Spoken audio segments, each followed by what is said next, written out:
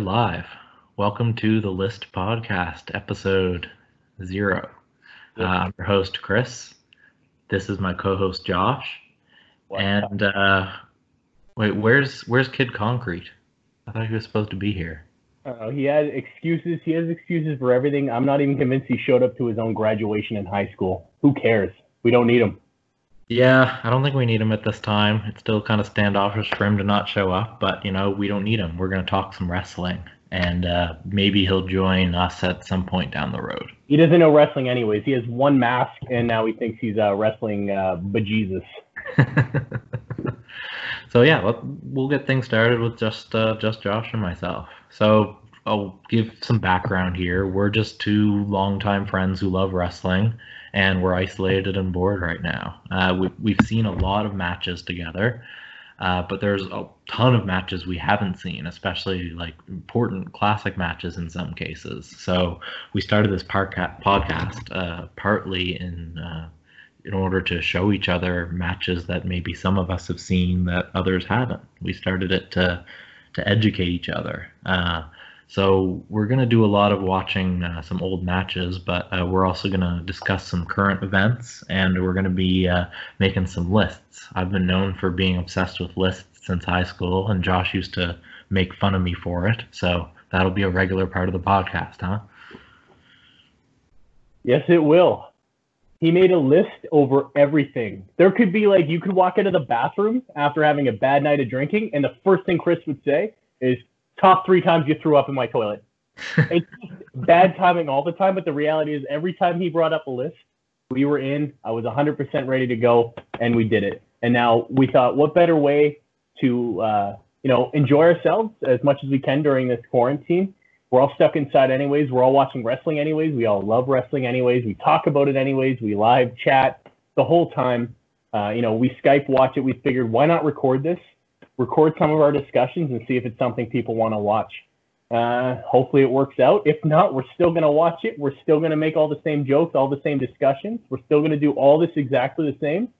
The difference is, maybe it can entertain somebody else who's stuck at home.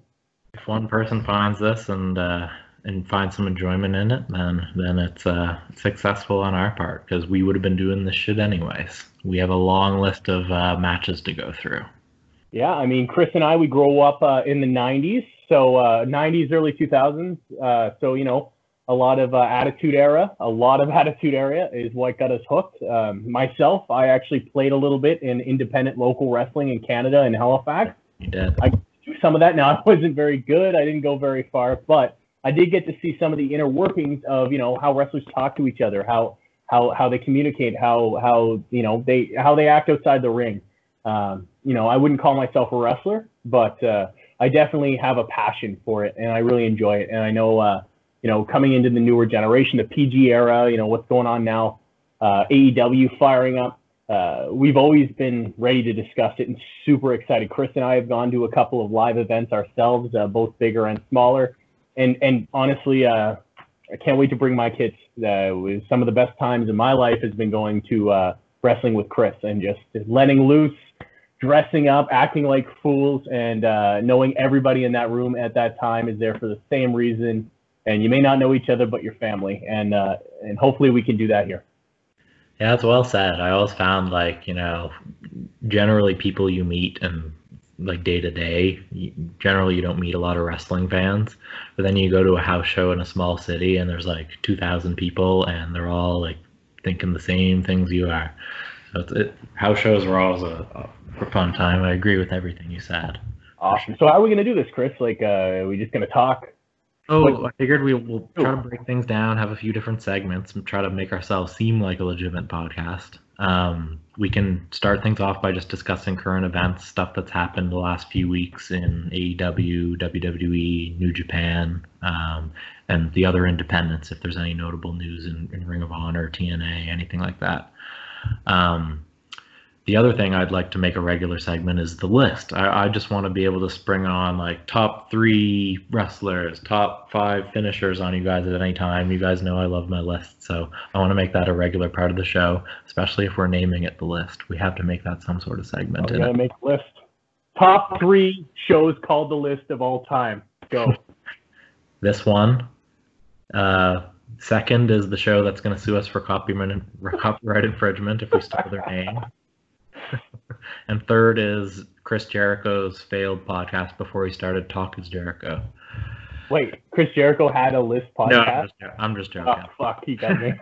I was like, no way. There's no way we're knowingly ripping that off. No, Jericho's been on the podcast game for quite a while.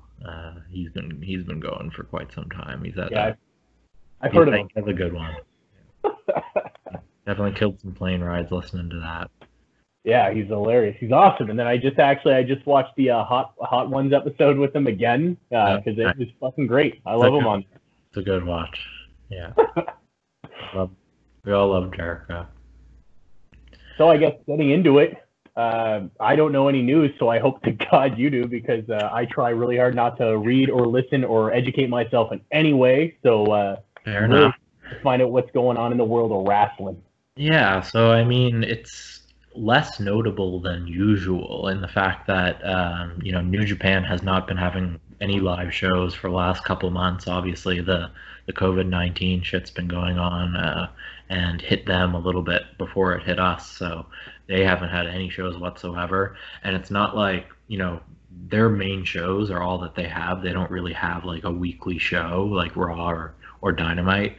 So no stories progress while these shows aren't going on, whereas Raw and Dynamite are kind of like continually going. So I feel like it's a bit of a different vibe right now with wrestling. You get no stuff in Japan, and then you get these empty arena shows on Raw and Dynamite. And I still like them, and I've gotten used to them a bit now. But well, especially Dynamite. They've been crushing the empty arenas.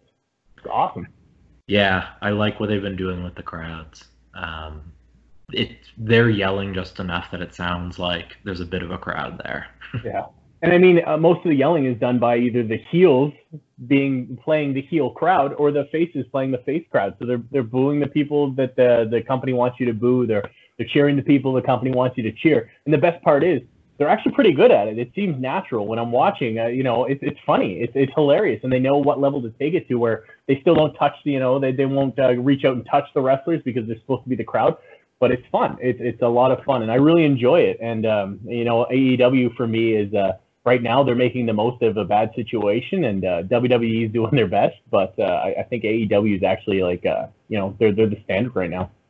Yeah, I agree. I think like they've clearly been working at like a reduced roster too, because I think the last like 4 shows or so were probably all taped in the same like 1 or 2 nights, because it's Cody, Sean Spears, Lance Archer, like a few local talent that's been jobbing, Best Friends, and like a few others, but they've been able to build the show mostly around that group of guys for a month or so. So I like how they had this big match planned with like the Elite versus the Inner Circle, and it was going to be like a big blood and guts war game style pay-per-view, but it was going to be on Dynamite. It wasn't going to be a pay-per-view. It was just going to be that kind of style event, and they just pushed that back because they're like, this wouldn't be right for an empty arena, they said. So they're biding their time, and they're making compelling television and good matches with what they have.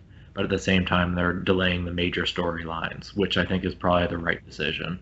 But they're filling the time with pretty creative like vignettes too. Like the Matt Hardy Jericho shit was really funny. Oh, I mean, what about what Jericho's doing with the Bubbly Bunch? That's gold. Yeah. That's awesome. Yeah, like two of the squares are just like his dogs. Hilarious, man. I like the first one I saw. I think was they were doing some stupid shit. They were doing a dance or something, and like when it started, it was like, oh, good, it's that fucking music, and everyone pretends to dance. Now it's gonna be viral, and it's just a bunch of people shaking, like the Harlem Shake. That's what it was. Yeah. That's stupid shit again, and I was like, I'm out. I don't want to do this. But then when I started watching, I was like, oh, they got like some celebrities, like some outside of wrestling celebrities are involved. It was actually really funny, and I found myself judging myself heavily for enjoying it. I was standing behind myself, going like, "Stop being a pussy! You're not supposed to watch this. Turn it off. Watch somebody kill somebody. That's it." Yeah, I agree. It's been quite entertaining, and I don't think Raw's been bad per se, but I haven't felt like I've had as much of a need to catch up with it every single week, because it's like, one, it's 3 hours. I find like two-hour shows a bit easier to digest, And I don't know. Yeah, like we said, it's just something about what AEW is doing. It's just a bit more compelling at the moment. They have the tournament going on, whereas it feels like WWE's more so just like biding time. Like WWE's wrestling has been good on a week to week basis. They've had some good rematches from WrestleMania. So the wrestling I've seen, I enjoyed. It's just not necessarily enough to keep me hooked in for a 3 hour show with no crowd, right? Yeah. Well, it's true, and I mean, like, so last week we're all watching Dynamite together, and Dustin Rhodes, he's having his match with Lance Archer. Sure. Yeah. And, we discussed it beforehand. Is he going to go over Lance Archer? Is he going to go in the final? Is it going to be brother versus brother? Is that how he wants to retire? Is he going to retire? Right. Or is it going to be a squash? Is Lance Archer going to walk through this guy? And now we've set up an incredible match for Cody versus Lance. I mean, we're not sure what happens with Dustin beyond here. I mean, I'm making the assumption that he's going to retire. Now he's going to retire after putting Lance Archer over. That's what I'm thinking. But I mean, he got beat bloody. He was looking bad at the end of that match. Cody was out there with a towel. It was a big event, and I care. I give a shit now. I can't wait for the next match. I can't wait to see Cody versus Lance.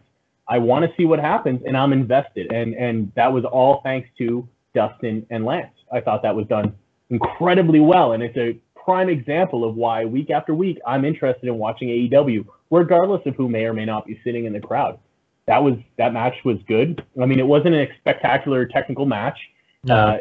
It felt a little bit long at times, I felt, but I cared. And as Dustin got beat down more and more, I was like, holy shit, how do you come back from this? So I'm interested to see where they go from it. Now, I don't know, maybe maybe you've heard, maybe it's out there in the news and everybody else but me is tracking. But I think Dustin's going to retire after this. What about you? I feel like if he was going to retire, he would say, I feel like I don't think he would retire on an empty arena match. I feel like he would I think like he deserves a bit of a send off. Maybe they could have that send off aside from a match. So I feel like he has a bit left in the tank, like Mark Henry would say. Got a lot left in the tank. But I don't think he's retiring quite yet. I don't think he is going to go too much longer, but I think he's going to wait to have his last match in front of a crowd. Yeah, I guess we'll see.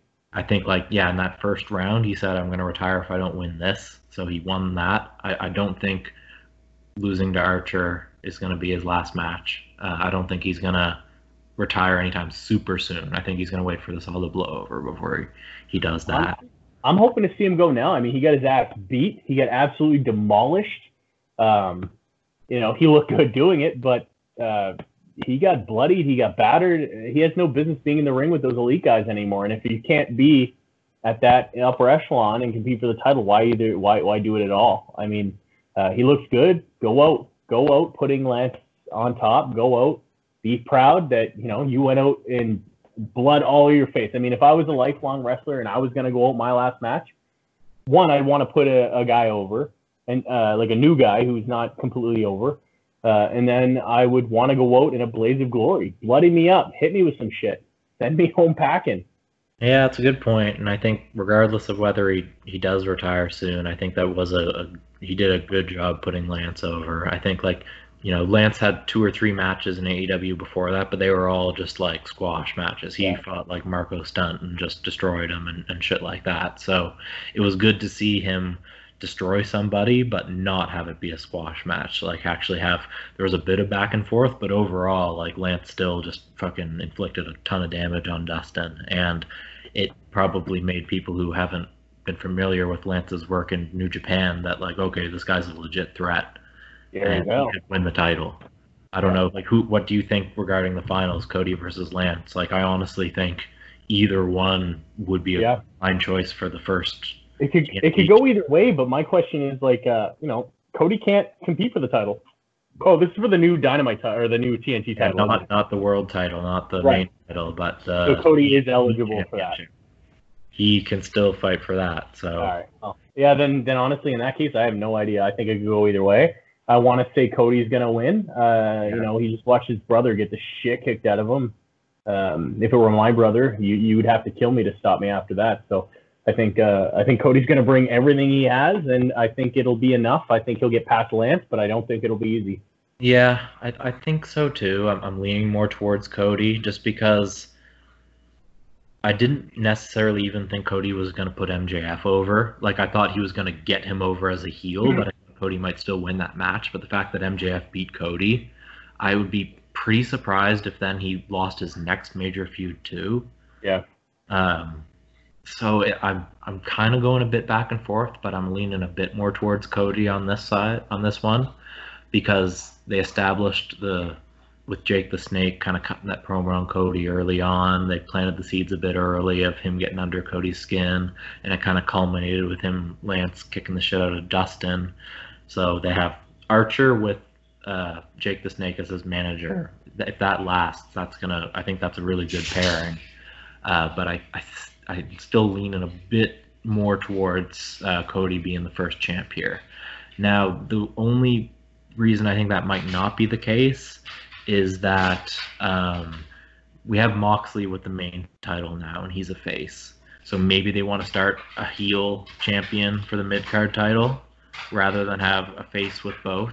So maybe I'm looking too much into it here, but I think they might want to give a heel the title first. That's the only kind of reason I think Archer might have a decent shot as well.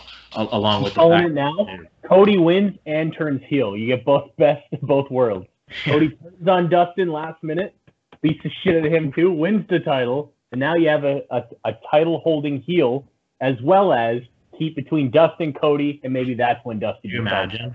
I don't know if I like the idea, but like I don't know if they'll do it yet. But clearly, at some point, they're gonna turn Cody heel, and he's gonna have like a crazy heel run, and it's gonna be awesome.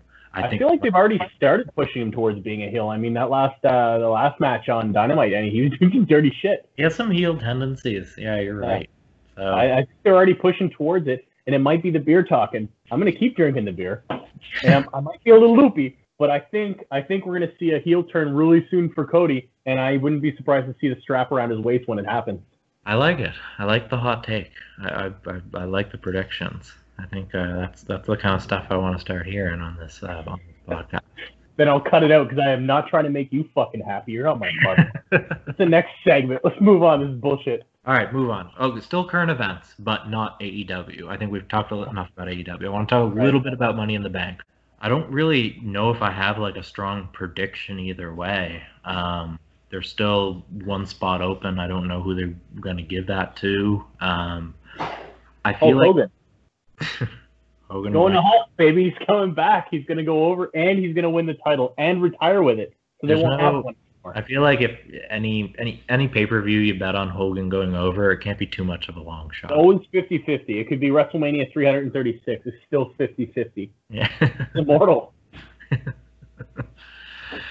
Yeah, I feel like, I don't know, looking at the contestants, I like Otis just winning it on a complete underdog shot. And I like Aleister Black too. I don't know if he'd be the best guy for Money in the Bank per se, but I do like him as a potential future feud with Drew. Mm-hmm. Yeah, I like that idea too, but I feel the same. I don't know if I want to see him win Money in the Bank, because to me, Money in the Bank is supposed to be, well, not supposed to be, but generally, Money in the Bank is for that guy you wouldn't think would make it to the title picture. Aleister Black has been pushed as if he's going to be in the title picture eventually since he made his debut on the main show. So I personally would like to see someone that you wouldn't expect it. Now, Otis is perfect because, I mean, he's a tag team guy. It's all we've ever seen him do. He's hilarious, and he's actually a pretty good damn wrestler for a guy his size. So I would love to see him win it and then get himself in title contention outside of the tag team arena. But I mean, there's other guys in there too, like Rey Mysterio. You're not going to see him go for a straight title shot anymore. He's not going to be in the running. However, you could make it make sense if somehow he wins the Money in the Bank competition. Then all of a sudden now a guy who's, should probably or is getting close to being retired, now he's back at the top of his game again. I mean, he's always at the top of his game. He's Rey Mysterio. He's not at he's one of the best of all time. But Immortal. We don't expect to see him, in the heavyweight title contention anymore. However, a win at Money in the Bank would make it make sense. Yeah, that's actually a good pick. I could see. I want Otis to kind of be the podcast official pick, as he's too easy to root for. But here's what I'm thinking. The TBD spot. Jeff Hardy's making his return this week to SmackDown. Maybe he enters the match. Maybe he gets a final singles push. That could be a good one. This is like something I've heard rumblings of on the internet, so it's not just my own basis. I think they do want to give him a little bit of a push as a singles guy now that Matt's in AEW, especially. Mm-hmm. So I could see him being the last entrant in the match. I could maybe see him being a winner if he is in there, but again, maybe a bit of a long shot because he's had issues. He is a bit old now. So he is. However, he's a legend in the game, and a lot of people like seeing him. Yeah, for sure. So him and Ray, similar situation. They could give him like the late career kind of curtain call title shot or title run, I should say. So, for sure. Yeah. No, that would be. I like it. With that, I like it. I like the idea. I don't have any other ideas of who might be in the unknown spot. I'm a bit out of the loop with the current WWE shows because I haven't watched the last couple episodes, so I'm a little off. Hey, man, neither has Vince. What happened? They're making it up week to week at this point. There'll be some sort of qualifier on Raw or SmackDown this week. We'll figure out the last entrant. You weren't invited to WrestleMania, but you showed up anyways and won the title. Okay, so Drew is champ. He's been pretty entertaining on Raw each week. I just want to know, like, it looks like he's feuding with Seth next. Who would you like to see him feud with after that? Oh, Drew. I'd like to see, honestly, man, he's such a good fucking, good character. Cause you know what? I like him as a heel. I like him as a face. I think he's got the build that Vince McMahon drools over. I think, he's for a bigger dude. He's a great wrestler. And I think he's one of those guys that could carry guys. Honestly, a lot of people aren't going to like this, but I'd really, really like to see him go up against Taker. Even if they have to do some of the bullshit they did with AJ Styles, I think Drew has enough skills to be able to carry Taker. It's big dude versus big dude again, and maybe an opportunity for Taker to pass the torch and call it quits while he's still looking good. You know, I don't want to see Taker look bad. I want to see him go looking good. Back. Yeah, I think Drew would be a good choice. And who knows, right? Like the next live event they're able to have might be SummerSlam. It might even be later than that. So I think it's a good idea to have some kind of big name feud like that. I could see them maybe doing Taker. I'd be okay with them dragging out to WrestleMania next year. Honestly, I want to see Taker going on top. I like Drew. I want to see Drew do well. And for me, it would be an amazing. It would be amazing passing of the torch. For Taker to have Drew go over and Taker call that his final match. And I mean, I can't state it enough. I mean, you know, The Undertaker is one of my all-time favorites. I met him when I was younger. Didn't even know it was him, but I met him, and my dad had to tell me afterwards that it was fucking The Undertaker, because he was at a character for a minute. You know, I caught him off guard, and he was very friendly to me. Fucking giant dude. I mean, I'm 6'2". I wasn't at the time. But I mean, I was still a tall kid, and he made me look like a midget. But the thing is, you know, I want to see him go out good. I want to see him look good. AJ Styles made him look awesome. I mean, Taker looks awesome on his own. I know he can carry his own match, but the reality is, you know, he needs someone that can dance with him, and I think Drew can. And I want to see him done justice. Yeah, I think Drew could do that for sure, and I think the style of the match that they did at WrestleMania, and also the fact that they had AJ with them was pretty perfect. I don't think you could ask much more of a better partner than AJ, but Drew is pretty much up there too, and you know, he's a big guy as well. So I think it's a good idea, and I think it could go about as well as the AJ match did, which, you know, I think most people thought, you know, that was an extremely entertaining match. And speaking of AJ, I think seeing him now that Gallows and Anderson are released now, so they were part of that huge like 20-person release WWE did a while back. So I think that also probably opens the door for AJ to challenge for the main title at some point. I'd love to see AJ and Drew. Oh, that'd be good. AJ's on Raw, so he wouldn't have to switch shows or anything. I think they got to do that at some point. That would be a really good match potentially. Oh, that would be a good match. I would love to see that as well. I'd like to see how AJ, as technical and as great as he is, how he overcomes Drew's size and strength. Yeah, for sure. That could be really good something they could do this year. Other than that, well, we got the women's Money in the Bank. We can touch on that briefly, and then maybe go into our list segment after that. That match has all been decided in terms of the participants. We got Asuka, Shayna Baszler, Nia Jax, Dana Brooke, Lacey Evans, and Carmella, who has won the women's Money in the Bank before. So I don't know too much of the build behind this. I mean, they've only had so much time to build up. I love Asuka a lot. I think she, especially as a heel, would probably be my pick to win this. Becky's had the title for over a year now. She's had a good title reign, but it feels like no one's really been built up enough to take her down with credibility. So I feel like if Asuka, who's booked pretty strong lately anyway, especially as a heel, wins Money in the Bank, I could see her taking the title off Becky if she wins. So she's my pick. Yeah, I gotta go with. I think I gotta go with Lacey Evans. I mean, she came in as a heel. She was brought in as a sassy Southern belle. She was booed relentlessly, ex-Marine. She earned the cheers on her own. She wasn't pushed as a face, but now she's one of the the top women faces. She's coming in. She's big. She's strong. Like I said, ex-soldier. What more could you want? I love Lacey Evans. I don't like Shayna Baszler. I think Asuka's great. I think she's amazing, but I want to see Lacey go the whole way, and I think she could take it to Becky.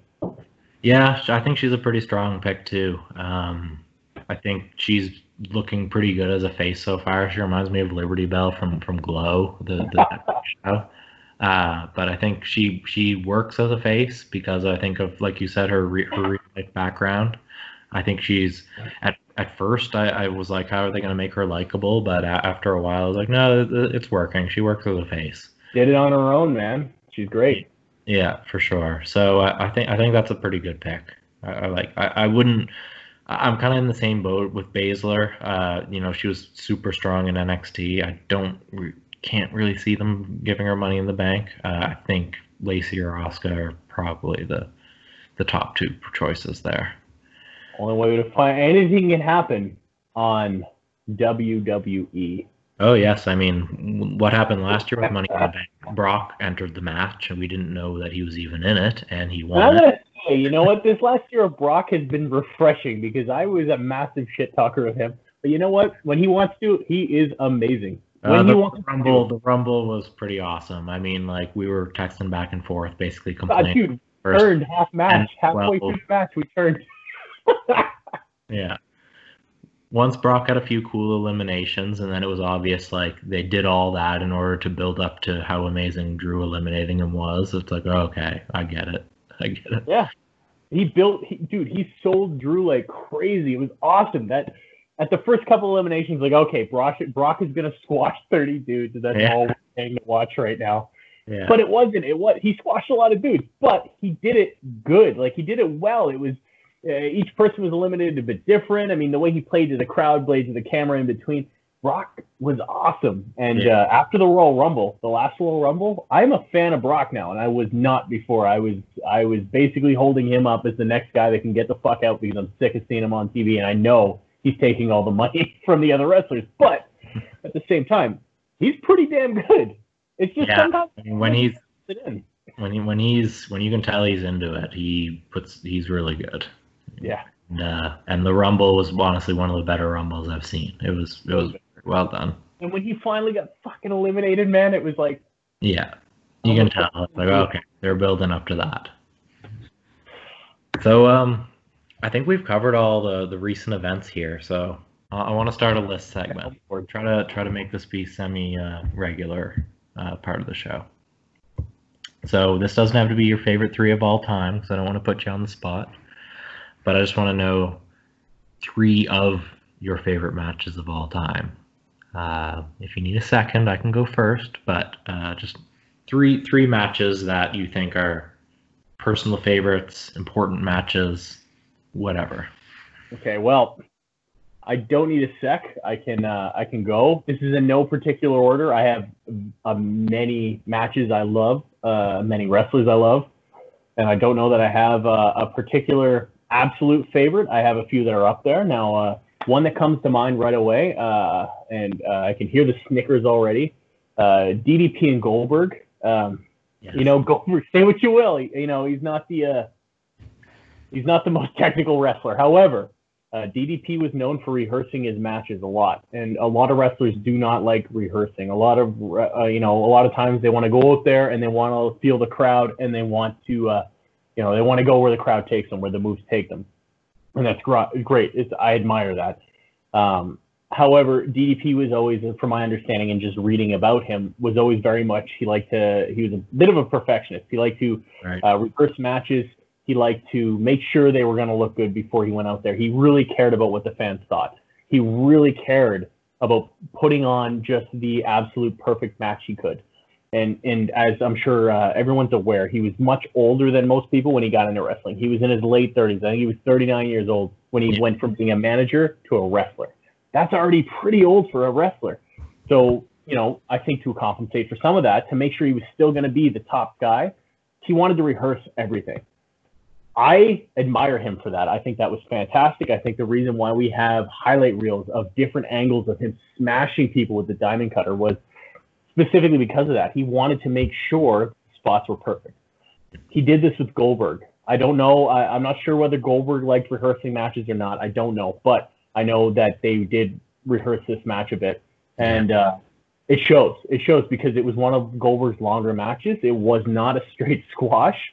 There was some times that you thought DDP was going to win. I remember watching it. I mean, when I watched it most recently, I was, at this age. But every time I watch it, I get excited, even though I know Goldberg's going to win at the end. I get excited because there's a few spots where it's like, he's got a fucking diamond cutter. He reversed the jackhammer to a diamond cutter. Now, I thought do that.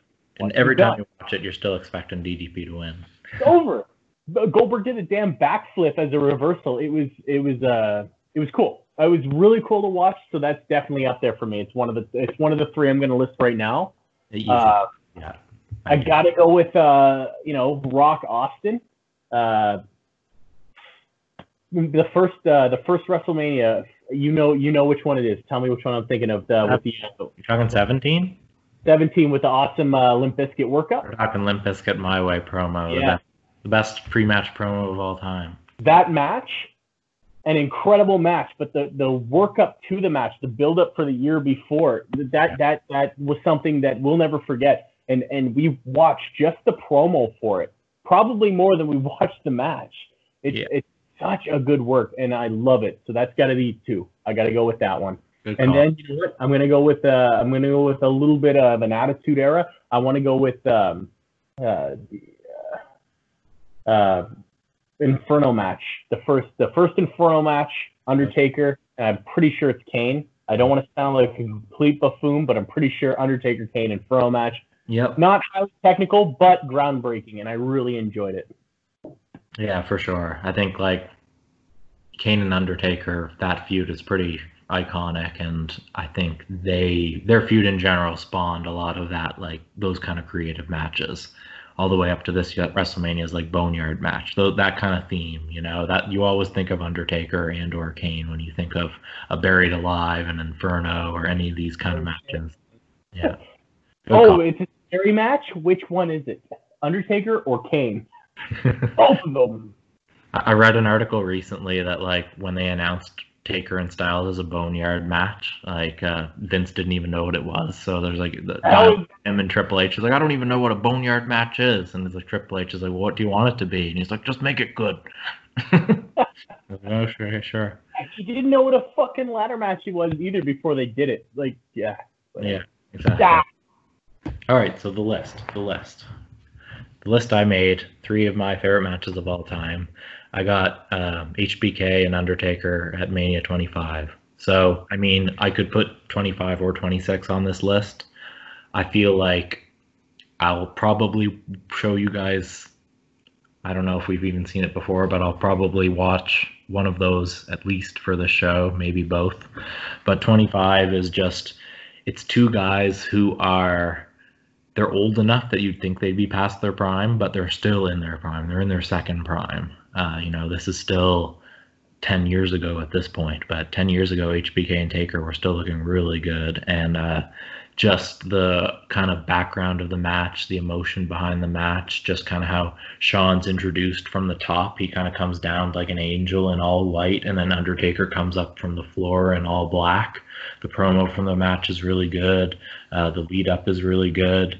Like I said, between this and WrestleMania 26, I go back and forth all the time. But I think as just a pure wrestling match as a whole, I like 25 a little bit more. So that's the first one on the list there. The second one I have is The Rock versus Triple H from Backlash 2000. So that one it's a bit overbooked in the sense that you got like Shane as the guest ref, and you got Vince in Triple H's corner, and Linda in The Rock's corner, or something like that. So like you got everything working against The Rock, where the ref's against him, he's outnumbered, all this shit. So that's the match you get where you get a cool spot where The Rock is about to put Triple H through the table with a rock bottom. Shane tries to interrupt, so he grabs Shane too and puts them both through the table with a rock bottom. I always loved that spot. And then, of course, you get Austin coming back with the fucking one of the hugest pops ever, and he just hits everyone with the hit chair except The Rock. So it's just that little moment where, not so long ago he was hitting The Rock in order to have Mankind win the title. So the fact that he comes down, hits everyone but The Rock, it was just a real good moment to have Stone Cold return in. And you just love to see Rock win the title off of Triple H, because he just kept getting screwed. He was chasing the title for a while, and they just like kept adding new rules, and they kept like screwing him over, and The Rock kept losing. So to have finally Stone Cold return and The Rock win the title after all that was just the culmination of like a bunch of frustration being a Rock fan and having him not win the title for a while, and then just like boom. So that was the perfect time to beat Triple H, and I will always remember that match very fondly. It's not like the best wrestling match ever. It's a quite good one, but just the timing of everything, the shenanigans outside of the ring, I think it's all done really well. And third, this one's been talked about a million times, but Bret and Stone Cold from WrestleMania 13. Bret, who's Bret? Bret, the guy the guy who screwed Bret. Oh, Bret Clark. Yes, Bret the Hitman Clark. Yes, I know of him. Canadian, I think. Yes, exactly. likes the color pink. Oh, you mean that guy who's like one of the greatest of all time? Yeah. Yes. I got him. Yes, exactly, and Canadian legend from our home country.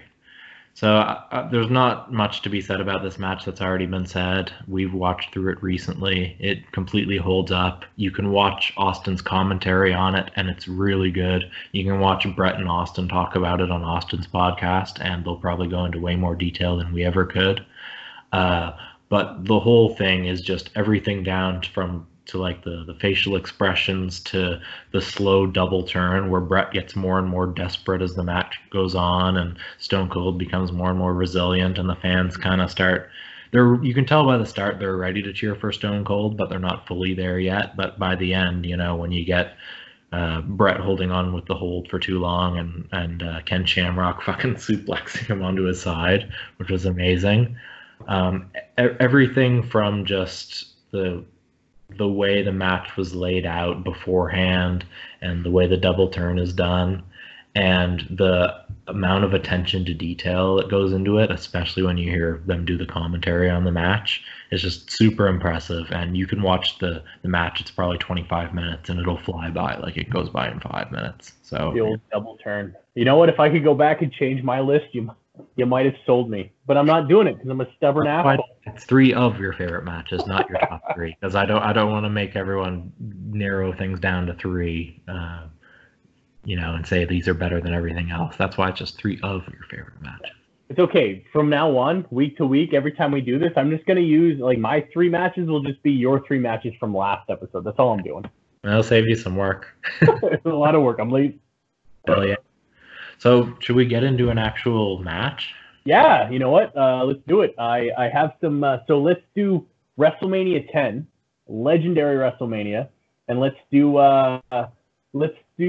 Bret versus Owen.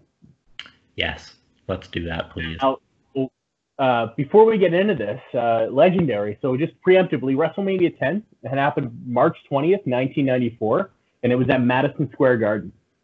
So leading up to this, in the Royal Rumble prior, Bret Hart and Lex Luger eliminated each other at the same time to basically what the president at the time had called a double elimination, and they both won. That means at WrestleMania, technically, they both have a shot at the title, and that will come into play later. We'll talk about that maybe after.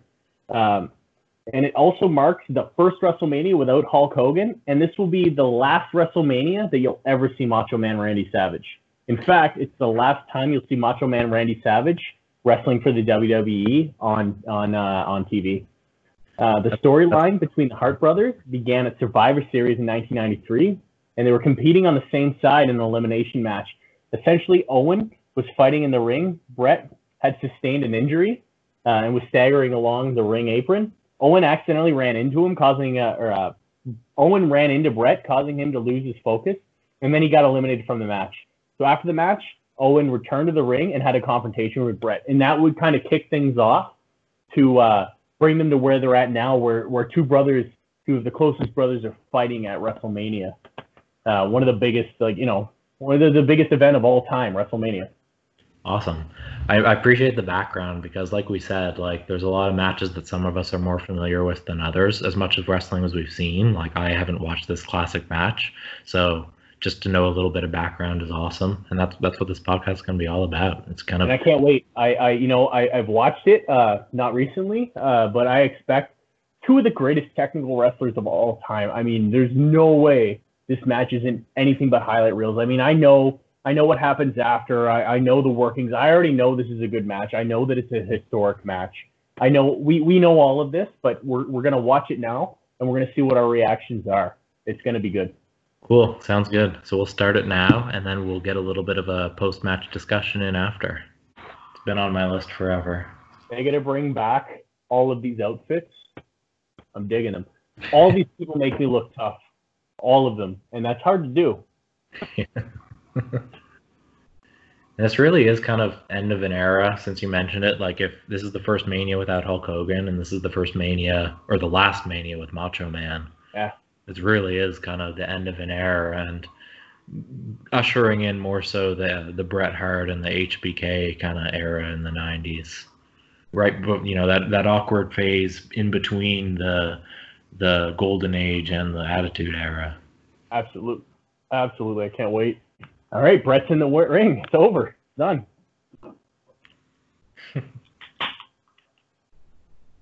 Hey, you wore the same tights as me. Yeah, they copied each other. I'm telling Dad. Yeah, when they got in the fight, it's like, well, you're going to have to change your gear. Like, I'm not changing my gear. You change yours. You started this. It's like, no, you did. Well, I'm keeping my gear. Well, I am too. Heel does slap. I don't know if that's not news. Heel does heel things. Yeah. Heel acts like bad guy. Heel not very nice. Small talk. I've never been in a fight in my life. Concrete Elite Angel there probably could. Concrete Angel, is that who it was? What's his fucking... I don't know. He says he's our friend. He says he wants to do I forgot the kid show up. I don't even know. I forgot Kid Concrete was supposed to be a part of this podcast. We'll have to see if he wants to be part of the next one, or if he's missing, or what the deal is. All right, yeah. Kid Curb Stomp there. Yeah. We'll see. I don't think he'll show. I think he's gonna flake. Yeah, I think he might be a coward like Marty Jannetty here, and just never. Hey, you take that back, because Marty Jannetty won the goddamn intercontinental title. Marty Jannetty is one of the greatest of all time. I don't even care what his Twitter says. Let's not get into that. We need to have a whole episode on Marty Jannetty's social media. I can't get into that now. Where you read all of Marty Jannetty's tweets, and I'll read all of Hulk Hogan's tweets, and then we'll just watch to see what our families are doing in the background. Just watch as they're packing their shit up, getting ready to leave. Like, these guys are fucking lost. Back to Bret and Owen. I mean, I feel like if you watch this whole match trying to look for a fuck up, you wouldn't really find it. I feel like this is the type of match that if you make the mistake of showing somebody who doesn't watch wrestling to get them into wrestling, they will get into wrestling, but then they'll never be able to find a match that's as good as this, and then they'll get out of it very quickly. Yeah, that's true. Oh, you don't like wrestling? Watch this. Oh, that was amazing. Show me something else like that. No, there's nothing else. That's about it. That was the one. Oh, that was a nasty German suplex. The way they used to sell things so realistically, where they didn't need to take like a giant back bump. All they need to do was realistically fall like they just got hit in the fucking throat. Yeah, for So sure. much better. Like, you don't need to flower around the ring when you take a bump. You don't need to flip 8 times. All you need to do is make it look like you got hit hard. Hey, wait a minute. You can't do the sharpshooter. It's Bret Hart you played with. And he can't. Oh. Smooth Wow. reversal. Ooh, nice. I didn't know that was... I've never seen that reversal to a sharpshooter. Just roll the way he was going anyways. Yeah. Yeah, it was just that easy. Turns out, Oh, after all these... It wasn't a very effective move. You could just roll. Everyone just knew what Owen knew.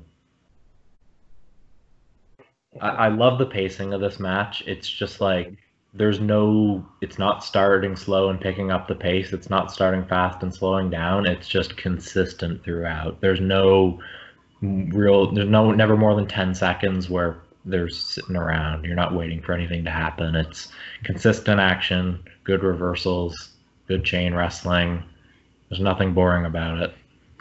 Well, and they keep, like, injuries. Like, Bret, he's nursing a knee right now. Like, you know, today, you could beat the shit out of his knee today, and he'll sell it for, like, maybe a couple moves after that. But by the end of the match, he doesn't have a knee injury anymore.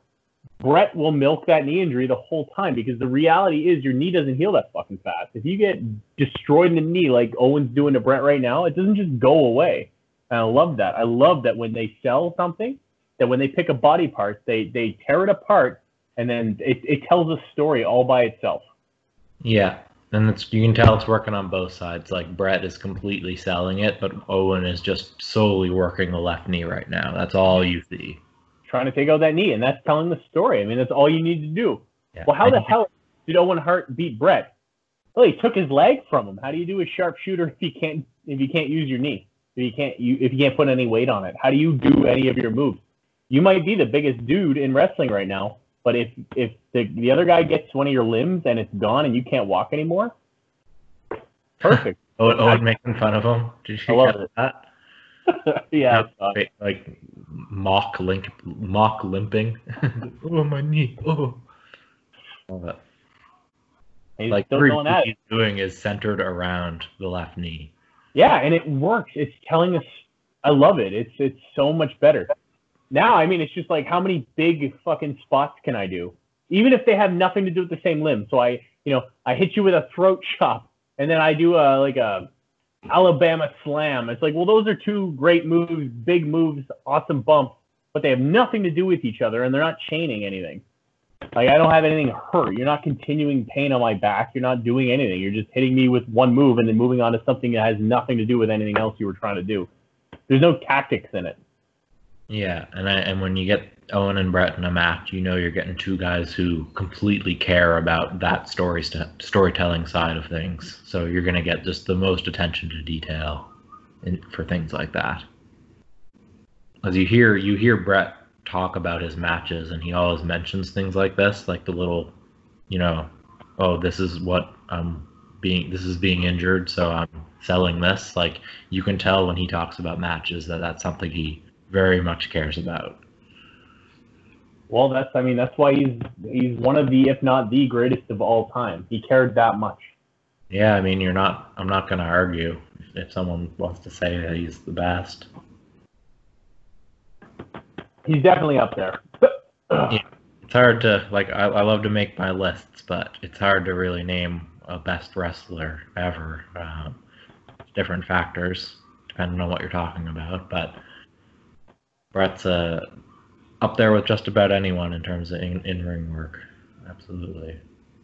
And I mean, we clearly got robbed of, part of Owen's career that I'm sure he would have put on numerous fantastic matches too.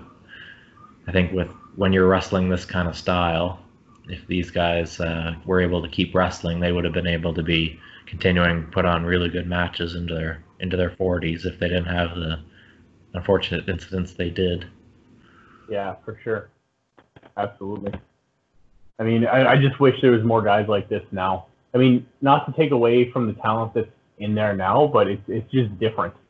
And I mean, it could be the crowd, the atmosphere around too. Like when Bret and Owen were going, I mean, the crowd was different. They didn't have the access to information that we have now. They couldn't just go on the internet and Google everything they wanted to Google.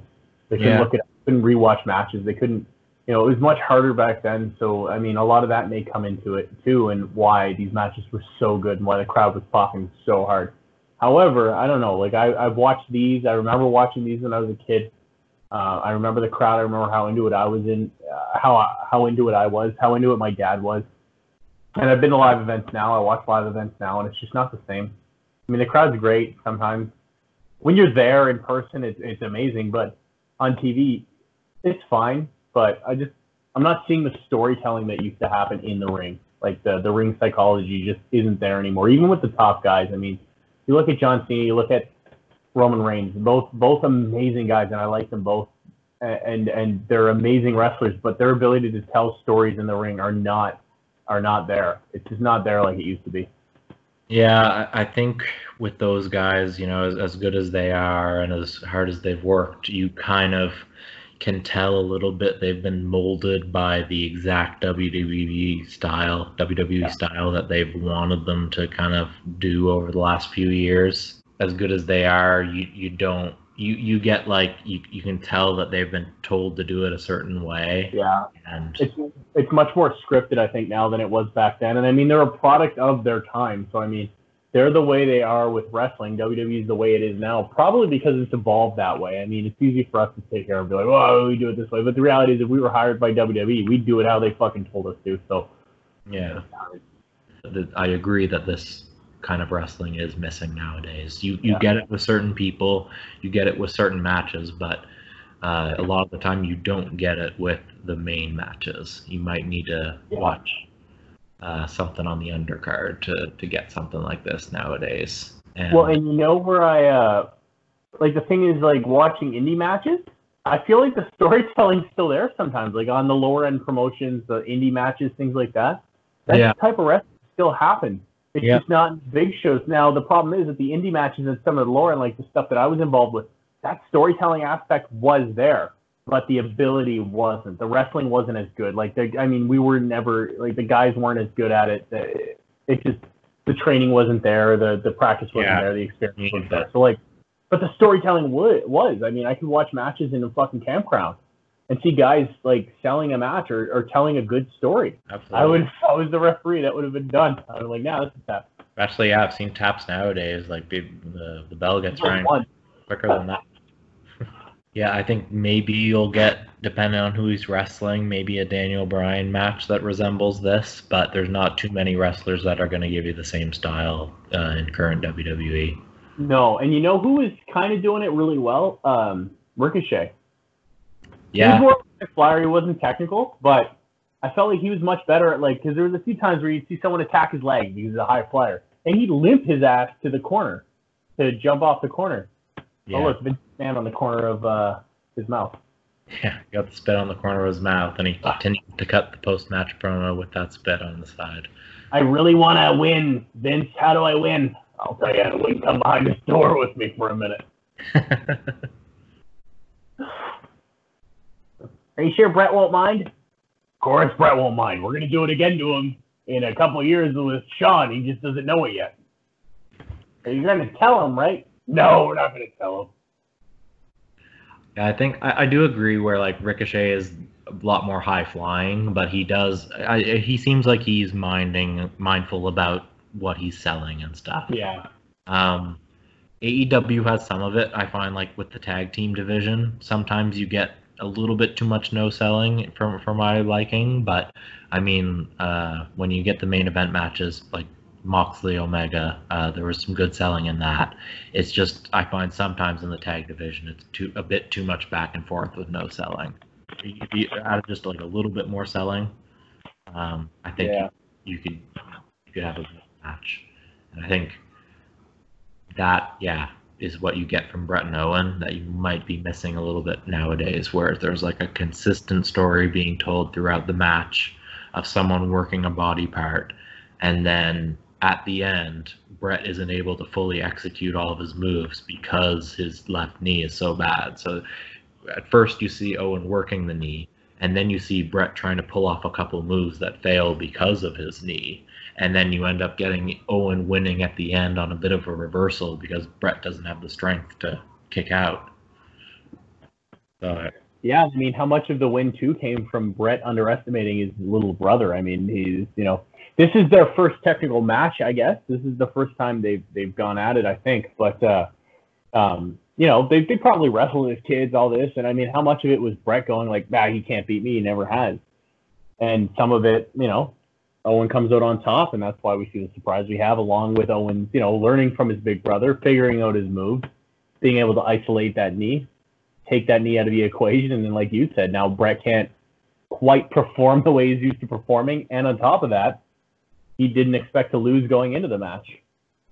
Yeah, for sure. I like the decision to have Owen win. Like you said, I don't know if they've met after this.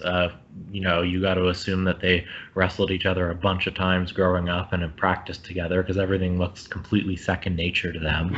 Every reversal looks so smooth. So you gotta figure they've been practicing together for years upon end, which they must. They have, and actually, so after this, they went on to have a lengthy feud, and they have fought a few times, and all the matches, from my memory, were amazing. And so more to add to the list.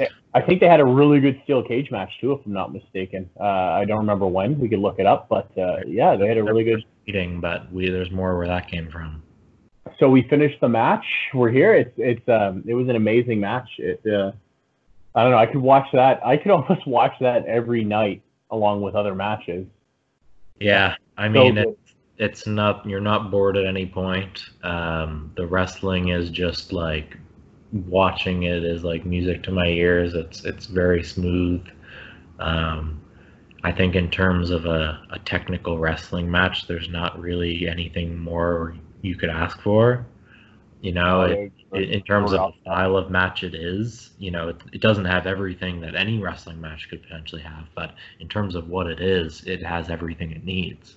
It's certainly not the be-all, end-all of wrestling matches, but I mean, if you're into technical wrestling, it's what you hope to see. It's what you want to see. So it's a great match. I mean, the thing is that, like I was saying earlier, this WrestleMania 10, this was a huge event. After this, so one of the big events that happens after is Bret goes on to win the heavyweight title this night. He just fucking lost to his brother, but by the end of the night, he'll be holding the strap, and that's what that's insane, yeah. And that's what sets this whole feud in motion. I mean, imagine being Owen Hart. You just beat your brother, and now your brother gets to win the title at the end of the night. You've got to feel like you deserve it. So as I was saying before, the Royal Rumble was a bit of a toss-up at the end. So Lex Luger actually ended up fighting Yokozuna first. He was disqualified for pushing the referee, which would end up meaning Bret Hart comes out and gets to challenge Yokozuna for the title now. And Bret won. He won via pinfall, which would fuel the work feud between Bret and Owen for essentially the rest of the year.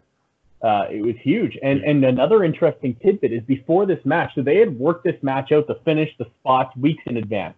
And the night or a couple nights before, essentially, maybe up to 4 nights before, Bret decided to change the match. So he called Owen, and the whole match changed. So to finish everything, they changed everything last minute, and that's what makes this match even better. They had a way, they had something in their mind they were going to do, and then they scrapped it. And essentially, my understanding is the match was changed because Bret looked at it and said, "You know what? You're too much of a babyface.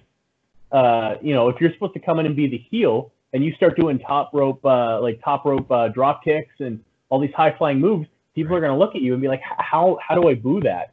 So essentially, Bret decided that you need to be more of a heel in the match, which is why we started to see the taunting of Bret when Bret was limping and Owen was walking behind him going like, I mean, that's what this all stemmed from. Bret going like, you need to act like more of a heel. You can't do your high-flying moves. You can't do those crazy things. You need to do technical wrestling with me. You need to do more taunting, and you need to be dirty. And so this match was completely changed days before the big event, and it worked out so great. Crazy, and it was the right call, clearly. And it did, because beyond that, what ended up happening, I mean, it's hard to say one way or another that the actions that followed after the match were directly because of this. However, a lot of people look at this match as it sent Owen off into being one of the company's top heels. And then not only that, it solidified the ability for guys like the size of Bret and Owen. I mean, Bret was already there, but Owen's now here, that you don't have to be the size of Ultimate Warrior, Hulk Hogan, to be in title contention. This was where guys started to realize you can have guys that are the size of like Rey Mysterio or AJ Styles. They can go for the top title in the company if they can perform right. And Owen and Bret, a lot of people credit this match, this first match between Owen and Bret, to open the doors for so many wrestlers that we still see today being able to compete for titles that most people would say would be out of their reach. I mean, if you had to put Owen in 2 years before this and said Owen Hart was going to compete for the world title, they would have said he's not big enough. Yeah. I mean, for this match, nobody said that anymore. It was open game for that title, right?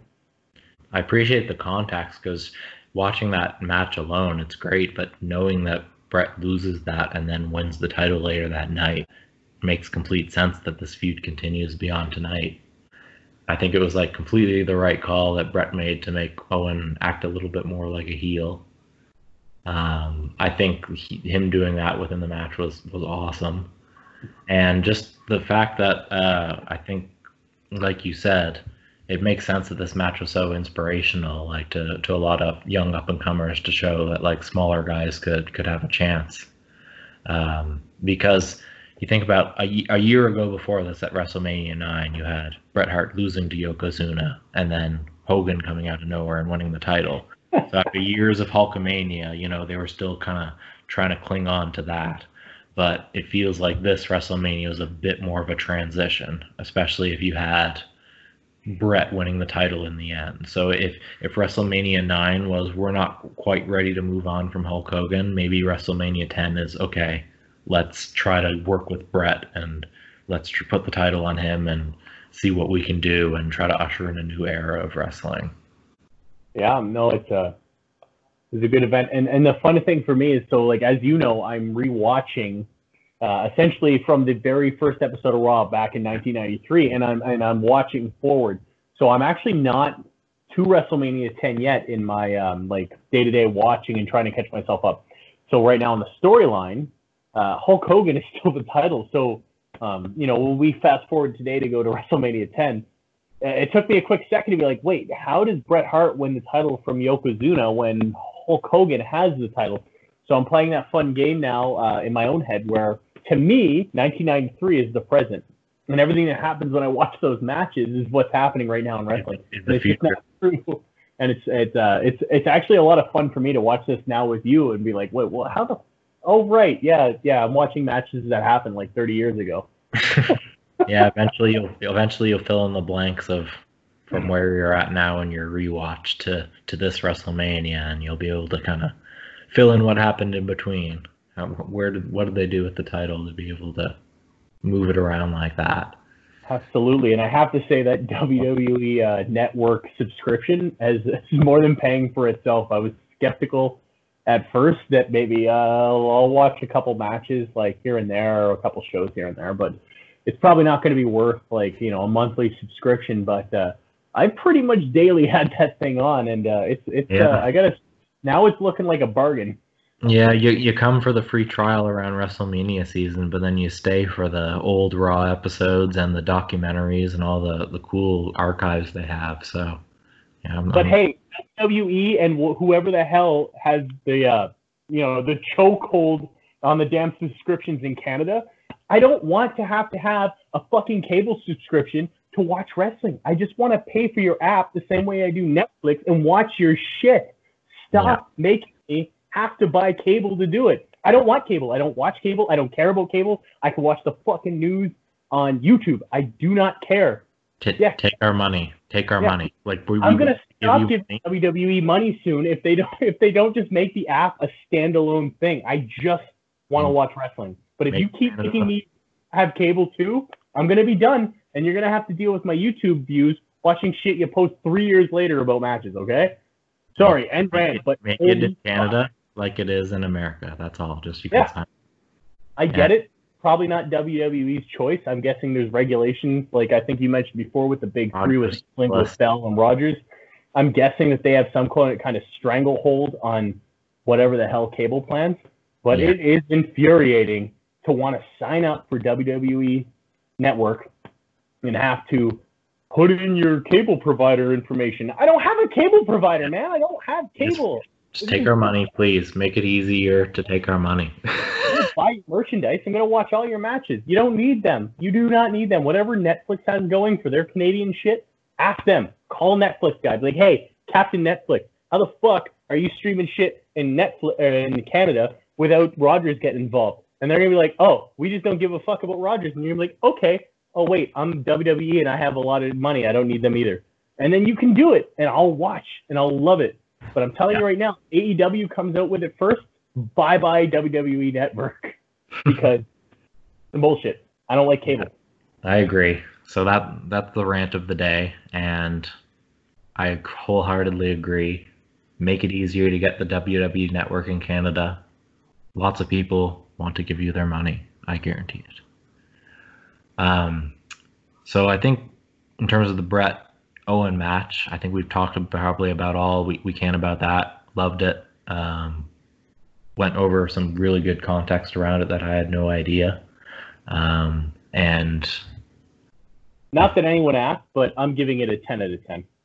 Yeah, right. I mean, what else can you want? Like we said, the beauty of wrestling is you can have an amazing match for different reasons. It can be emotional, it can be an insane spot fest, or it can just be a technical masterpiece. So this was one of my favorite matches. Still Eugene versus Coach.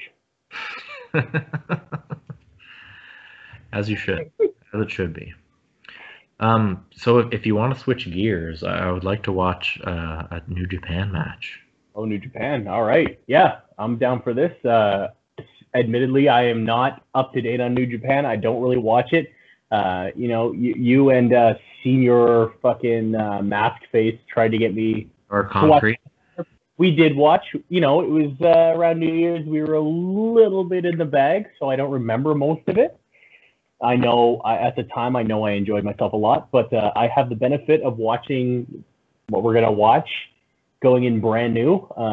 So my reactions after the fact will be completely sincere. For better or for worse. If I don't like it, I will be blatantly upfront about that, and I will explain why I don't like it. But I'm sure I will. For sure. This event, or this podcast, I should say, it isn't meant for everyone to love everything we see, but it's meant to show each other some matches that maybe one of us have seen or two of us have seen that the other hasn't. So, depending on what the promotion is and what the time frame is, a lot of the time there's things that two of us know better than the third of us. So New Japan's probably one of those. Kid Concrete and I have watched quite a few matches. I think I've shown some to Josh, but there's still a lot to be unturned, I think, and a lot of matches that I know you'll really enjoy. So the first one I'm picking for us is Moxley versus Ishii from the G1 last year. So this is a good start because the G1 is kind of my introduction to New Japan. It's a tournament they have every year, and the winner of it faces the holder of the title at Wrestle Kingdom, which is their WrestleMania. Who was at this point? I'm just trying to put myself back there. Who is holding the title at this point now? I know you said we're going to watch Ishii versus Jon Moxley. Love Jon Moxley. Yeah. I really don't know anything about Ishii, and I'm sure he's amazing. I mean, you seem to know him. I'm sure he's really great. Good. And honestly, in terms of New Japan guys, he's one I know a bit less about. When you hear New Japan guys, you think Okada, the main title holder. So he had a few legendary matches with Kenny Omega in years past, and he has the main title right now. You have guys like Ibushi, guys like Naito, guys like Tanahashi, and guys like Will Ospreay. So they have like a really talented roster.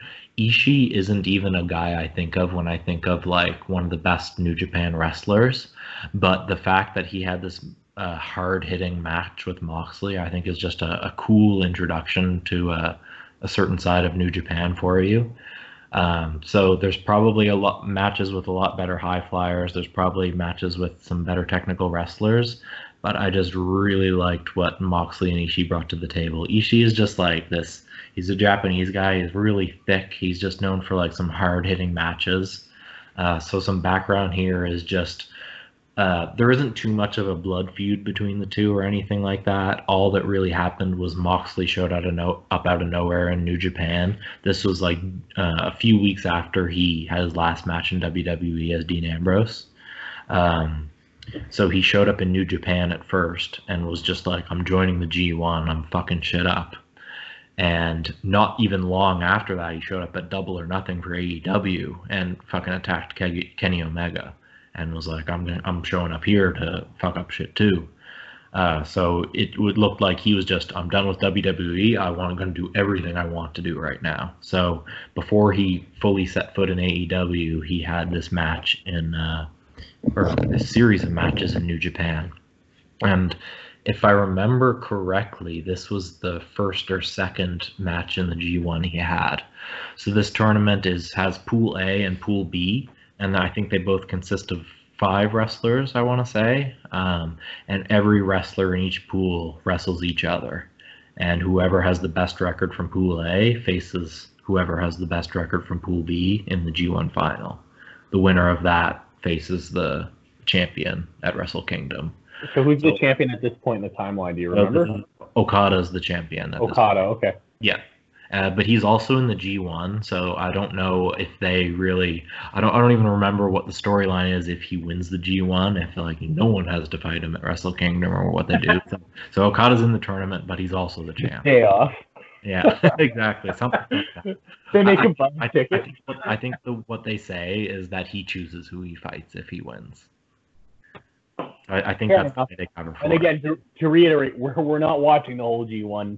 We're watching this one match. I was just looking for background context, so yeah. I'm not really lost during the match. However, don't expect to see us sit through 6 hours for a day of wrestling at one time. It's not going to happen. I have severe problems with sitting still for any more than 3 or 4 minutes. So, hey, I mean, we've done Goldberg matches from now on. That's all I can sit through. You've done pretty well so far for the podcast, then. Yeah, but I've been drinking beer. That helps. That definitely helps. So yeah, but there's not much more to go in terms of in terms of the background of this feud. It's not really they didn't have beef with each other from weeks past. This is just Moxley shows up in New Japan. Moxley says he's going to enter the G1 and win it. And this is one of his first matchups in the tournament against like a big, hard-hitting guy like Ishii. So it's just very much a kind of brawler sort of match. But this isn't necessarily your typical New Japan match, but it was a cool flavor that I think Moxley brought to the table that certain guys like Ishii gel really well with. So I don't even think it's the best match from the G1, but I think it's just such an entertaining watch and such a bit of a different vibe that I wanted to show you it. I'm in 100%, not to derail anything, but when you said the words that Moxley showed up and said he was going to win the G1, all I can think of is The Rock saying, the cameraman just told me he's going to win the Royal Rumble. Yeah. All right, here we go. Tomohiro Ishii and Jon Moxley. So this is kind of an example of New Japan, Kid Concrete, whatever his name is. I don't care anymore. Kid who? Kid Concrete? I don't know. I don't care anymore about his name. He's not here. He doesn't matter. Him and I know New Japan a little bit better than you, so this is an example. The only thing he knows about Japan is Dragon Ball Z. He doesn't know anything. He's never watched wrestling. I'd be surprised if he even knew what kayfabe meant. We'll have to ask him. We'll have to give him a trivia and then I'm not asking anything. I'm not going to talk to him. He'll maybe have to talk to you. okay. Never be on the podcast after all. I was hopeful at the beginning of the episode, but it sounds like you've got too much heat with him now. I think we should just not do a podcast with him. I think it's easier with two people. Yeah, you're not wrong. But if he came along, I'd give him a chance. There's too much money in a potential. You mean we gave him a chance? What is he doing? I'm a promoter here. I'm the promoter here. I'm in the money business. So if I can get both you guys on and we can get a little bit of a feud going, then maybe that's money for me. It's your time. 1:45 in the morning. What the fuck else is he doing? He could be here. He just doesn't want to be.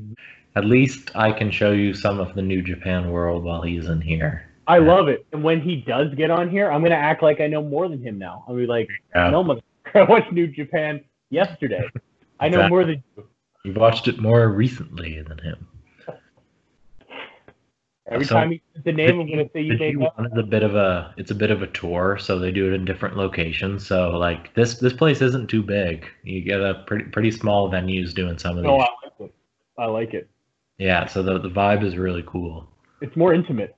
Yeah.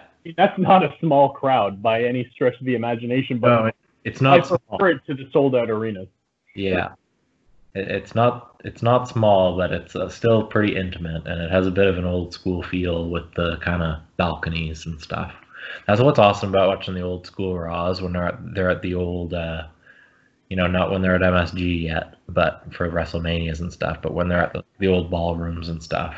Oh yeah, awesome. I mean, though, like the thing is, like they do have upper bowl seating, but it's like right above the front row. Yeah, so right there. So what title does this guy have now? I saw him. He came up with a strap. I think it's the Never Openweight title. I forget what Never stands for, but it's a new-ish mid-card title in New Japan. And it seems to be held by generally like people like Ishii who are like hard-hitting mid-card guys. So essentially these guys are just going to kick and punch each other right now. They're just going to kick each other back. That's what this is, and it's going to be great. I love it, and it's super weird seeing Moxley completely outsize a dude. Yeah, for sure. And like, so where do they get off finding the smallest dude and making him the heavy hitter? Yeah, he's just I don't know. He's just thick, man. It's just something. But not really. Like when you look at okay, if you were to stand next to him, right? He looks thick because he's 5'6". That's true. That's true. But like. Next to Moxley, he doesn't look thick at all. Like Moxley's arms are way thicker than his. You're right. Like he was more, he was bigger in my memory than he actually is. Yeah, he's tiny. He's like, I'm willing to bet he's shorter than Ray. Yeah, you're not wrong. If you put him to the WWE, he's lucky if he makes it to cruiserweight. I'm willing to bet those guys are bigger than him.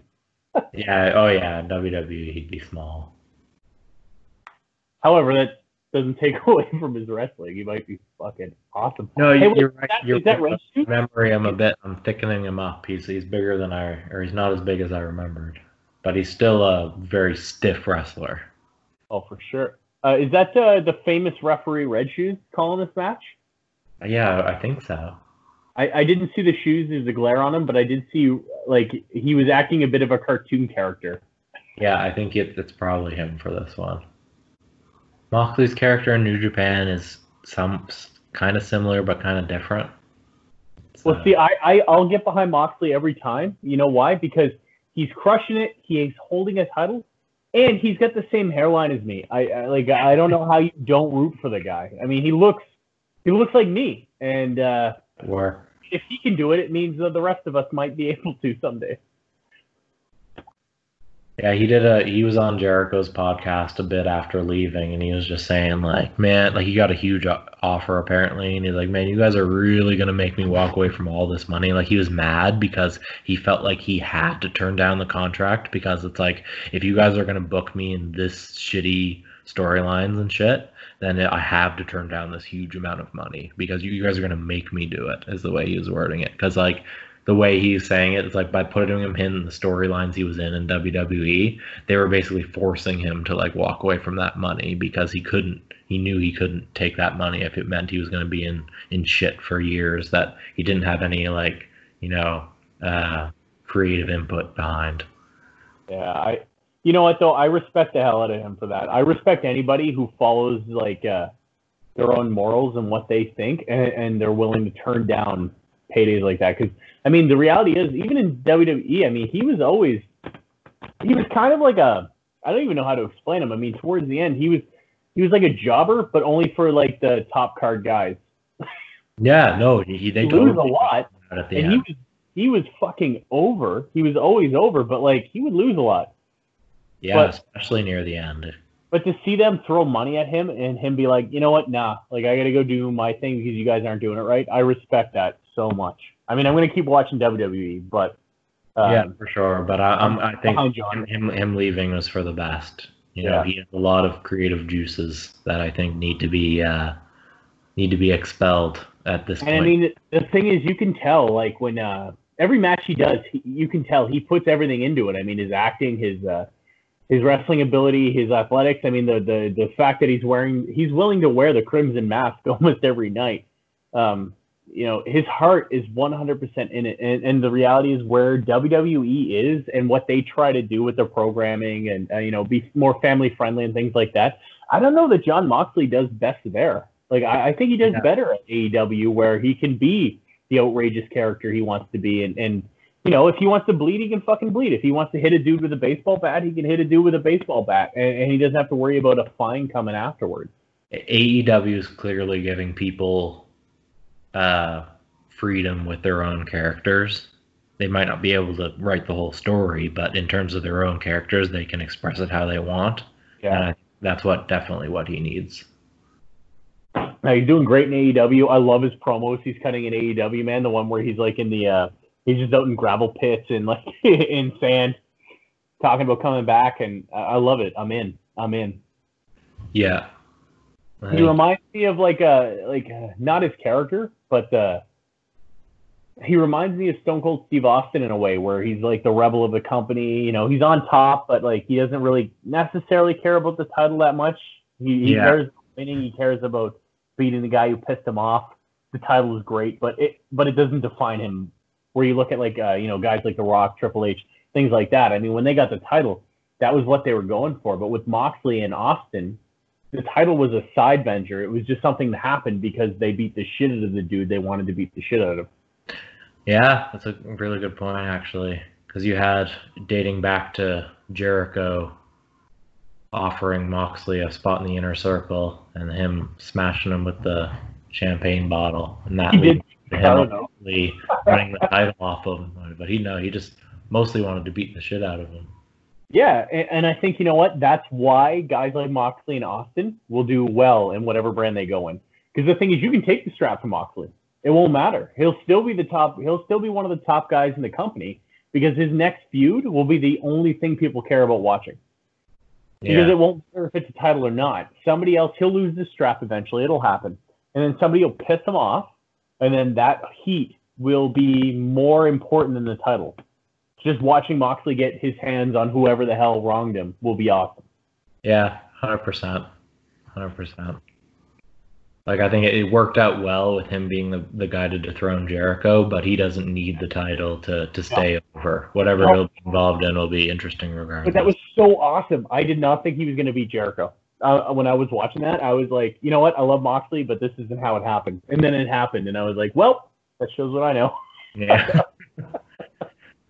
I felt like he was probably one of the few guys who could take the title off Jericho, but I wasn't convinced. At the time, I knew he could, like wrestling-wise. I know he could. But storyline-wise, I really at the time thought that Cody would find a way to come back. Yeah. And it'd be Cody and Jericho again. And, for some reason, I just did not see Moxley winning. I thought Moxley would lose. It would be some bullshit, but then, he would go crazy Moxley and the storyline would change and all of a sudden he'd have his eyes set on somebody else. Maybe somebody interferes in that match, causes him to lose the title, but now he's more focused on getting back at that person who interfered than the title itself because it doesn't matter to him.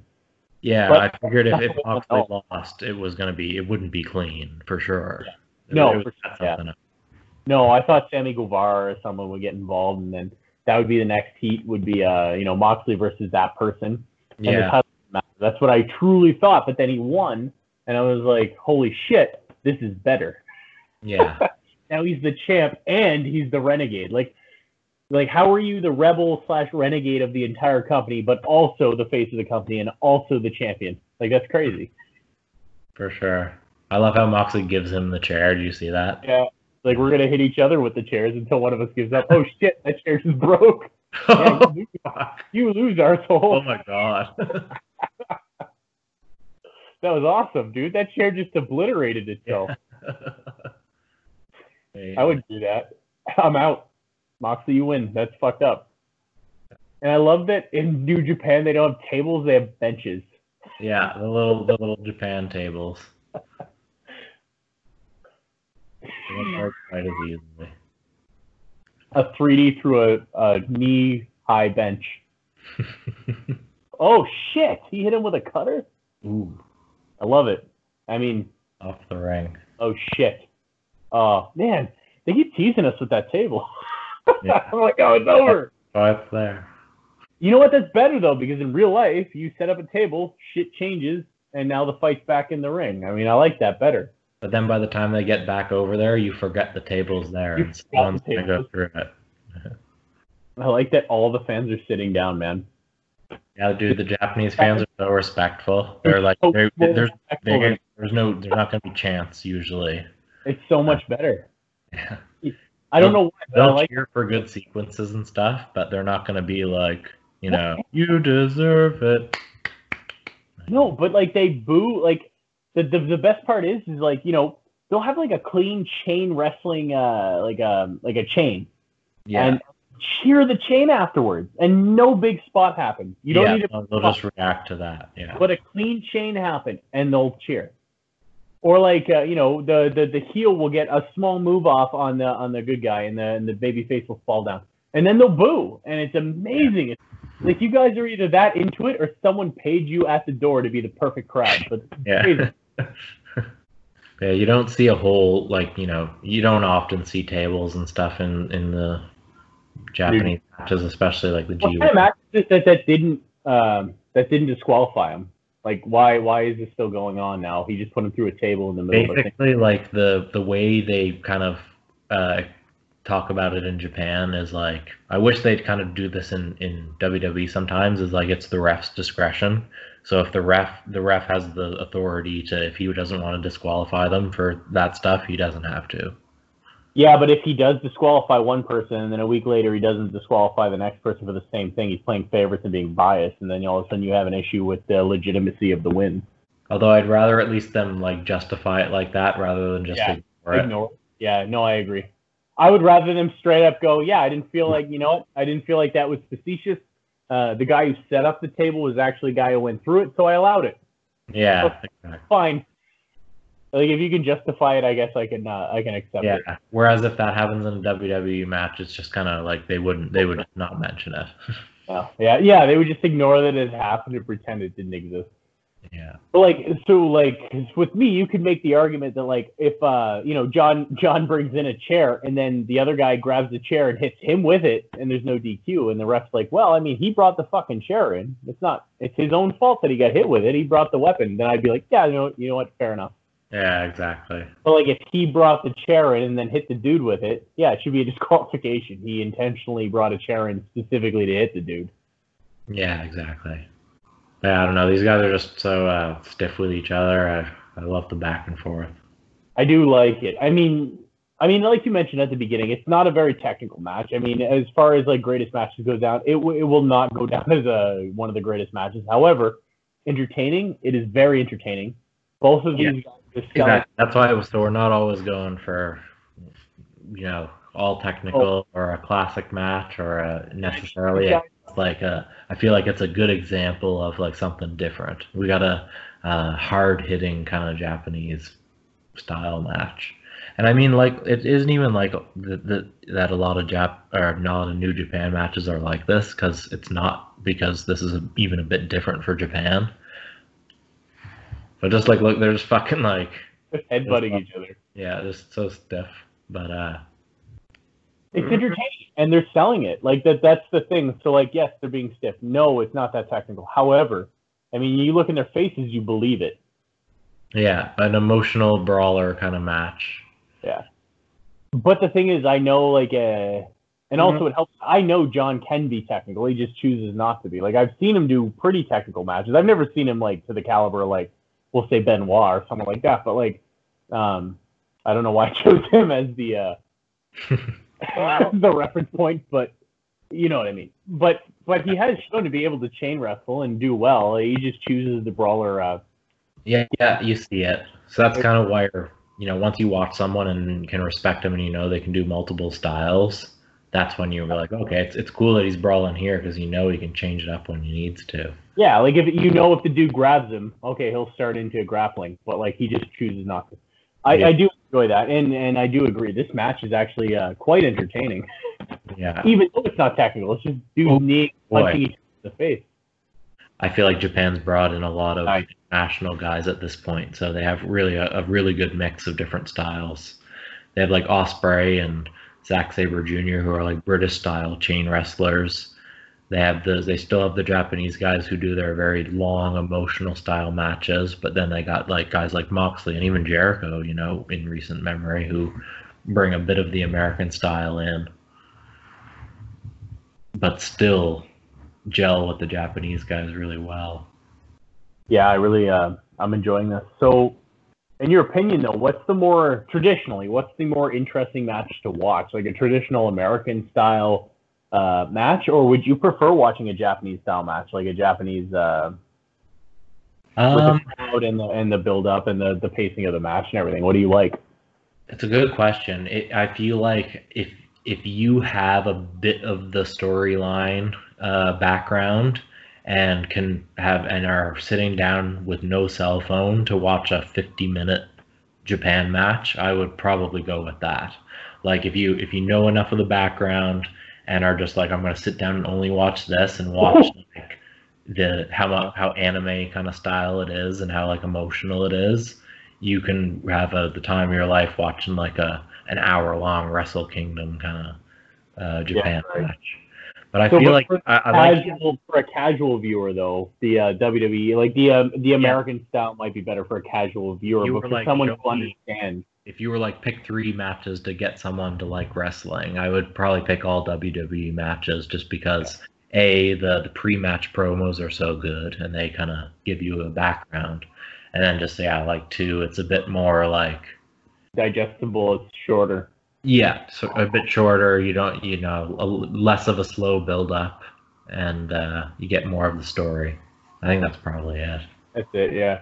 Dude, he hit him with 2 of those DDTs, and the first one was so fast that I thought he actually planted the dude's head into the match. The first one was WWE style finisher, like the dirty deeds. The second one was the paradigm shift, right, where he puts him right up in the air. Exactly, yeah. So the dirty deeds is the quick one, and the paradigm shift is the exact same thing, but he lifts him up in the air. Yeah, exactly. Okay. I've never understood the difference between the two. I've been calling his finisher the paradigm shift since he went to AEW, regardless of how he does it. And then when he was in WWE, it was always the dirty deeds, no matter how he did it. Although I don't think I've ever seen him do the lift up in WWE. Yeah, I don't think I've seen him do the lift up there either. I'm trying to find he always did the quick DDT in WWE, and he had one against Triple H. One of the matches I'm going to put on this podcast 100% is when Triple H was champ and Roman Reigns was going to fight him at WrestleMania. The pay-per-view before that, Ambrose had a title match against Triple H, and it was definitely Ambrose's best match in WWE, or at least way up there. Ambrose Triple H? Ambrose Triple H for the title, before Ambrose had even gotten a shot at the title before. So it was like there was a few 2 counts in that like you believed for a sec that Ambrose might win it, and it was going to be Ambrose Reigns at Triple H, or at WrestleMania. Ambrose Reigns at Triple H. At Triple H. Yeah, thoughts on what was expecting from Moxley? yeah, when you told me we were gonna watch a New Japan match, I gotta say that the stereotypes went in my mind, and I expected a very technical, slow match. Which was, I mean, this match, like you said, the pacing was slower, not bad, but slower. But it wasn't that technical. I mean, it was dudes punching each other in the head, kicking each other in the head, putting them through tables. It was well done. Everything was sold. I mean, every move Moxley hit looked like it fucking hurt. Every move Ichi hit looked like it fucking hurt. At first, I was a little concerned because Ichi was so much smaller. I didn't think him being a hard hitter would be believable against Moxley, who's 6'2", 6'3". He's not a small dude. Yeah. But once it started, man, it worked. It worked really well. I thought it was very entertaining. I really liked it. Again, I wouldn't put it up there as one of the most technical matches of all time. However, if you would ask me, I'd put it in the list of the most entertaining. I enjoyed it. Yeah, for sure. I think it's not necessarily like you don't show this to someone to say like this is New Japan, because it's definitely not the best example of it. But I think with the last G1, I think it's like Moxley was kind of throwing a wrench in New Japan, so I think it's a good example of like New Japan being open to kind of different styles of wrestling now. So I think, yeah, when I was showing you New Japan matches, you probably have a certain style you're expecting, and a lot of the matches will probably be like longer, slower build kind of matches. But with Moxley Ishii, it was just an example of how last year Moxley was just like coming into New Japan out of nowhere, fresh out of WWE, and he's like, I'm going to fuck shit up. And he had this really hard-hitting match with Ishii. It was like very stiff, and it was the first Moxley New Japan match I watched. So I was like, I don't know, it got me excited for the rest of the G1 tournament, and it got me excited for Moxley outside of WWE. So I feel like it was just one I wanted to show you, because I knew at the very least you would find it very entertaining. I enjoyed the hell of it. And the funny thing is, when Moxley, when he first left WWE, I was really upset because I liked him as Dean Ambrose. I thought he was funny on the mic. I liked his segments. And then I didn't realize at the time that I was completely ignoring the fact that WWE was walking all over the guy. I mean, he was a great talent, and he had amazing segments. He was always over with the fans, but he was losing match after match. And like the storylines were kind of ridiculous he was putting into. I mean, he was being funny in them, and he was doing a great job with them, but the storylines themselves were pretty much shit. So when he first left the WWE, I was actually like pretty upset because I liked watching him. He was one of the wrestlers I liked tuning into, and I thought when he left that I wouldn't really have that much I wanted to watch still. But he went on to New Japan and then to AEW ultimately, where he resides now. And honestly, like I'm loving it. I think he made the right choice. I'm happy seeing him wrestling again. I'm happy seeing him wearing a strap. I think the guy is one of the harder workers out there today. Sure. Of the guys we watch, it's not to say guys in the indie scenes are working just as hard, but of the guys we watch, I think Moxley's working really damn hard, and I'm really happy to see what's going on with him. And that match was really, really cool. And, I'm excited to see him put on more matches in AEW, and hopefully we cover some of those here, because I like watching them, and I really like discussing more with you guys, especially like if we get to see one of the more technical matches with him, so we can kind of contrast and compare to this match, which wasn't that technical, but still very entertaining. Now, maybe next time we watch a more technical match with Jon Moxley and see if it's just as entertaining or not. Yeah, definitely. I think there's a wide array of matches that we can kind of take you through with him. And I agree with everything you said. Like, it was weird at first knowing he was going to leave WWE, and then seeing AEW start, and the fact that he not only showed up there but in Japan too. It's like, okay, this guy didn't just leave because he didn't feel like working anymore. This guy left because he wanted his own creative input into things, and he wanted to be able to do what he wants. So it's like, it's awesome to see him. He's holding the US title for New Japan, and he's holding the main title for AEW. So just, yeah, seeing the work he's putting in and seeing his ability to adapt, I'm excited to kind of look through some of his other matches too. And We saw Hart hitting one now. Maybe we can see a more technical one. Maybe we can see a more spot-filled one, because there's a lot of matches from when I didn't watch. Like there's a match really well regarded between the Shield and the Wyatt family, a 3-on-3 match, and I haven't seen it, and it's known as one of the better tag matches ever. I'd like to see that. We've seen a lot of his stuff in AEW already, but there's other New Japan matches he's had that I want to show you. So I don't know, the sky's the limit. There's still a lot on our plate that we want to watch, and it's overwhelming sometimes, but that's why we started this podcast, this show, to be able to slowly work our way through our long list of matches that we want to watch. Guys, the limit, space is the place, and we'll be watching every single time. Yeah, do the thing. That was perfect. I think we will end episode 0 there. So we will see you guys next time. Maybe Kid Concrete or whatever his name is shows up next time. You know what? Baby Asphalt needs to show up, because I need someone to disagree with me, because we've been agreeing for like 3 hours, and I need somebody to once look at the camera and be like, no. And then I'll tell him the fucking idiot, and then he's not allowed on anymore, and then we'll just move on. We need some heat. That's where the money is. We're signing off for now. This is the List Podcast, and we will see you next time. See you guys.